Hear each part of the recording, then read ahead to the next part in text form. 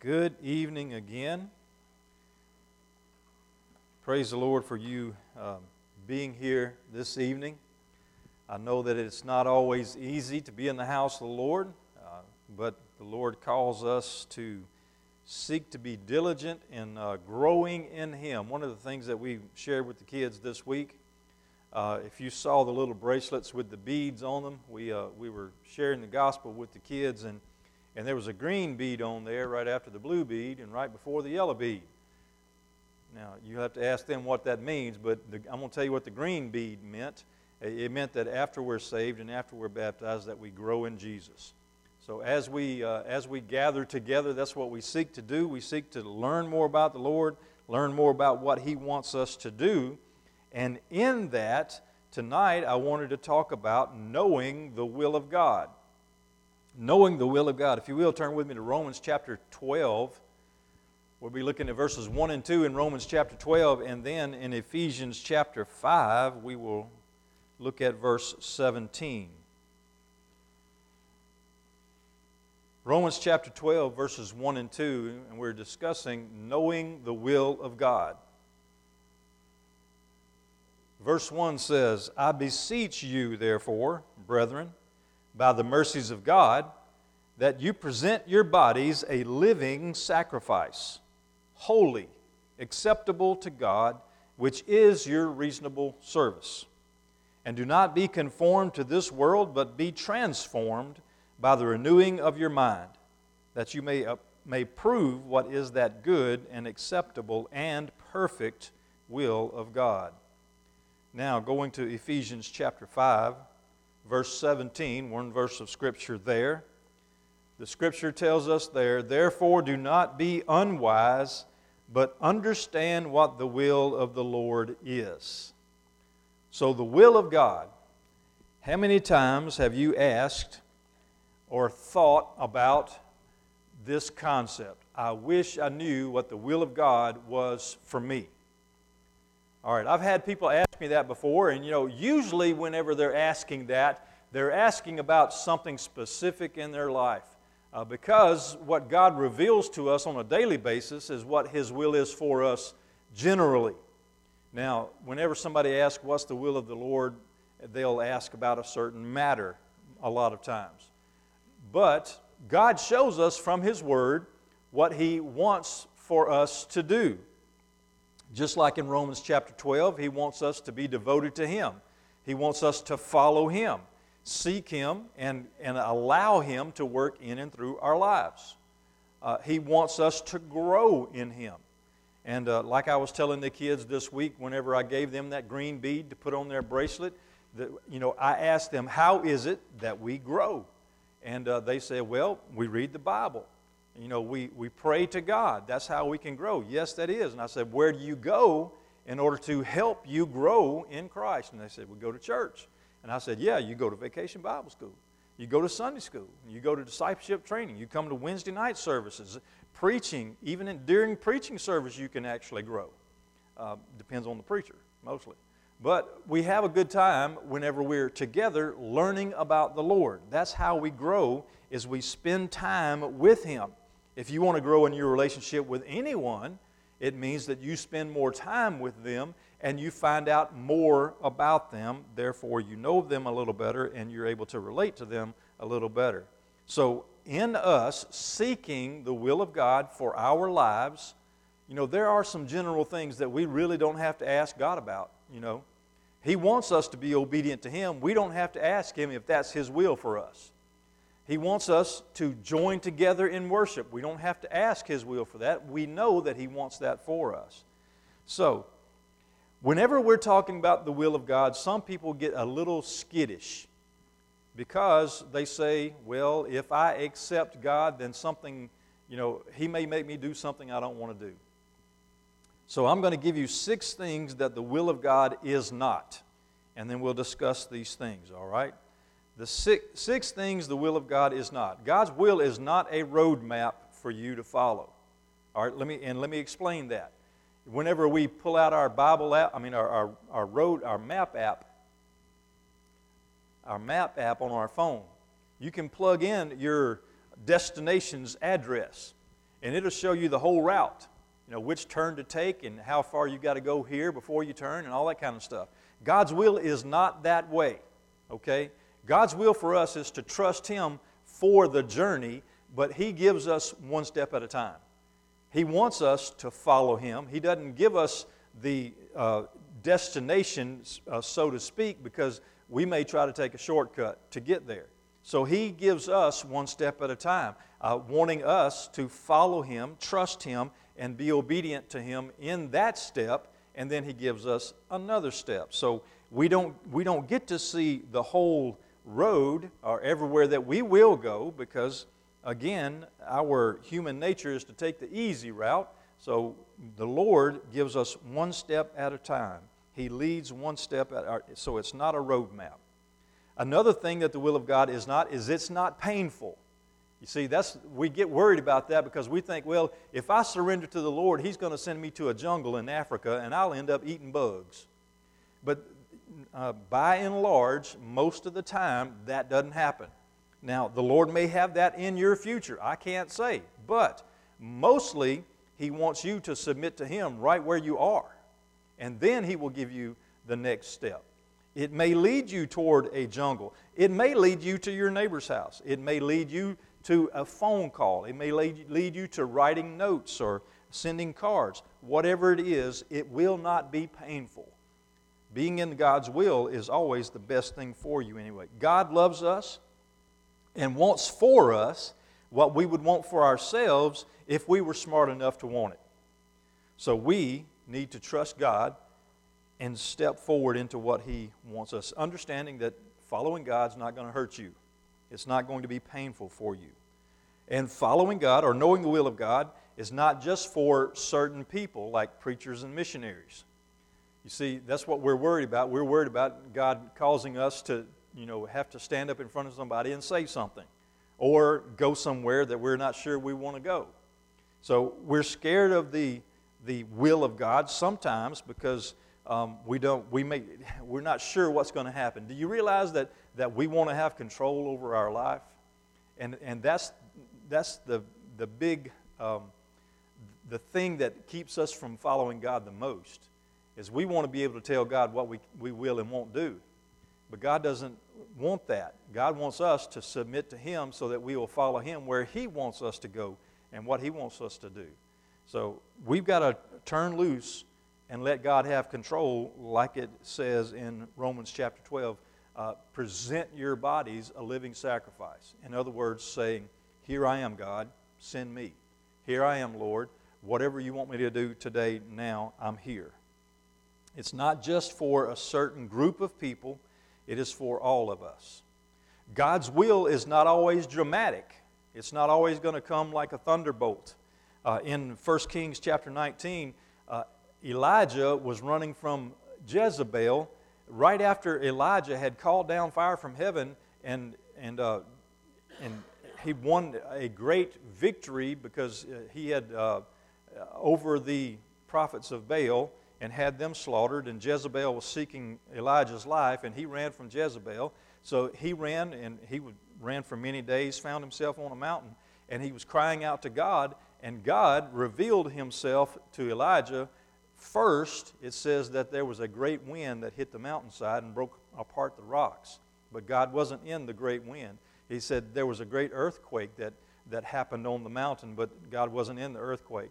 And then there was fire, and God wasn't in the fire. But there was a still small voice, and Elijah said he wrapped his face in his mantle or his coat, and he went outside because he recognized that was God. A still small voice, most of the time, is going to be what God uses. Sometimes He will use something miraculous, something awe-inspiring.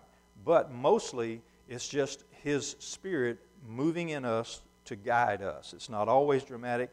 It's not always a megaphone type experience. So most of the time, it's the Spirit leading us quietly into God's way. The will of God is not just for young folks either. It's never too late to follow God. No matter what your age, no matter how old you are. Right, Miss Bobby? That's right. So Miss Bobby will tell you right now, and I'll tell you, Miss Bobby has worked hard. She has submitted herself to the Lord many times, and she's even gone to Kentucky to keep the preacher straight up there sometimes. But she, you're never too old to follow the Lord. What blessings it is all throughout your life if you are, whatever stage of your life you're in, if you are following God. And the last thing, God's will is not unknowable. God wants you to know what His will is for you. And that's the thing that we need to talk about tonight mostly, is that God's will is knowable for us, each one of us. So this is probably going to take a couple of weeks for us to get through as far as studying through this, but the first thing that I wanted to talk about past the 6 things the will of God is not, is that God's guidance is assured us. He will show us into His will if we allow Him to. He promises us His guidance. In Proverbs chapter 3, verses 5 and 6, it says, "Trust in the Lord with all your heart, and lean not on your own understanding. In all your ways acknowledge Him, and He will direct your paths." You see, in that is He's saying, I will lead you into my will. He will direct your steps into His will when we trust in the Lord with all of our heart and don't trust in ourselves. And then when we acknowledge God in all of our ways, He's going to show us His will. Ephesians chapter 2, verse 10 says, "For we are His workmanship, created in Christ Jesus for good works, which God prepared beforehand that we should walk in them." God has prepared the way for us ahead of time if we allow Him to move us in that direction. Now that's a comforting thought for me, knowing that, I want to have control over my life, but I know the one who knows my life better than me. And when I trust Him, when I follow Him, when I don't lean on my own understanding, but seek His will for my life, He has laid out a path for me according to His will, according to His purpose. And if I trust Him, He will lead me in that path, and it will be the best thing for me. Now, a lot of people ask sometimes, well, what about the bad things that happen in life? Was that God's will? You know what? Sometimes it is, but we don't understand that because God understands the big picture a whole lot better than us. I was thinking about someone the other day who lost a child, and I was thinking about it, because the natural question comes up, well, was that God's will for that child to die? Well, there is sin and suffering in the world. Things do happen. But we don't know what would have been down the road for that child. And we don't know that if something worse might have happened. We also don't know that his life could have ended sooner, but the Lord blessed that parent with more time with their child. So we look at it and say, well, they don't deserve that, but then again, we don't deserve anything. And every minute that we get with our children is blessed. I mean, that's a special time for us. So for us to say God did something and didn't allow something to happen, you know what? He might have prevented something from happening, given more time, or something worse would have gone on. Anyway, God wants us to understand that He's got a path for us. He's got a plan for our lives, and He wants us to submit ourselves to Him so that He can lead us into that path. 3 parts to God's will. God's guidance, or His will, His guidance into His will is assured, and there's 3 parts to God's will. First of all, His prevailing will, or maybe you want to say His sovereign will. God's purposes will go forward, with or without you.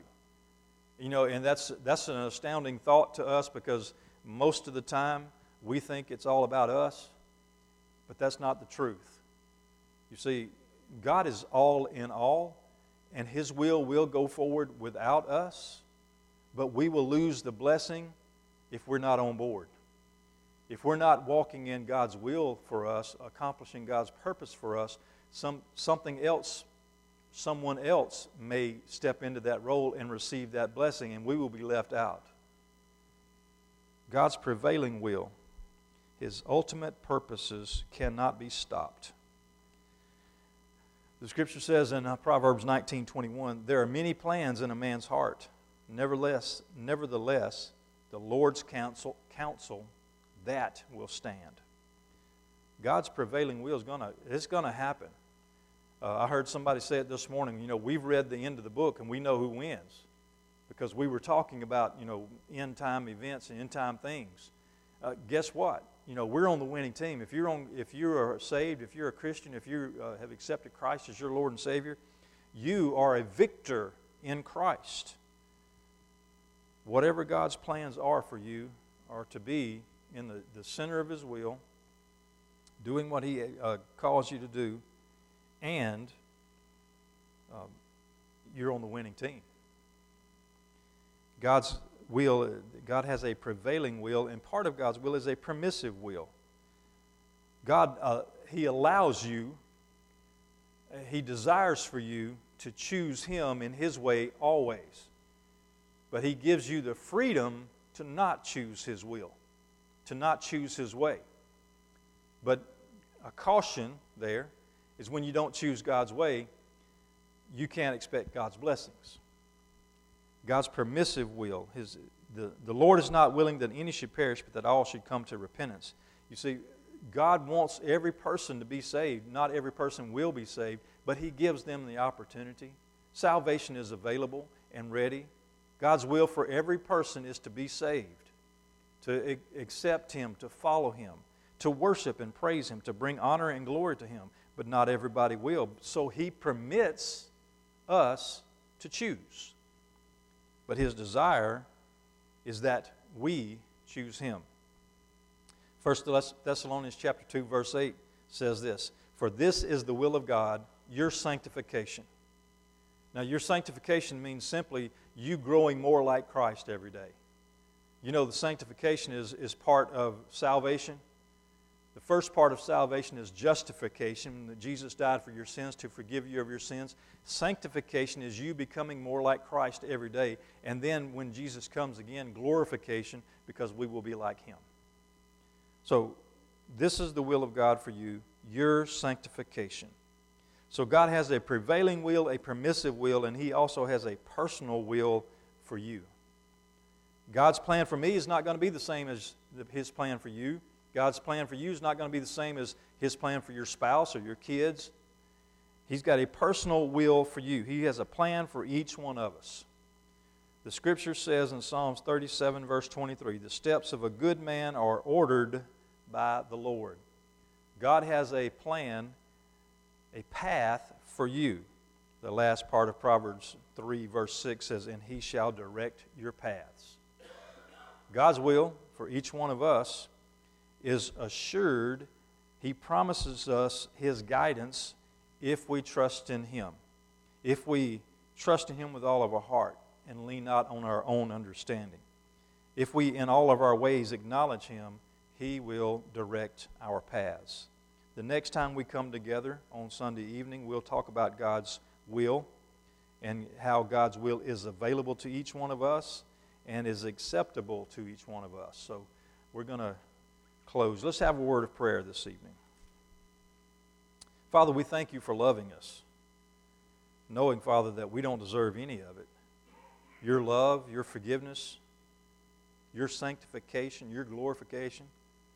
We don't deserve heaven, Father, at all. But if it were not for Jesus, we'd have no hope. So we thank You, Lord, for Your sacrifice. We thank You for Your death buying us life. And Lord, as we seek You, help us to humble ourselves before You and listen for Your direction and take that step of faith to follow You no matter what. In Jesus' name, amen.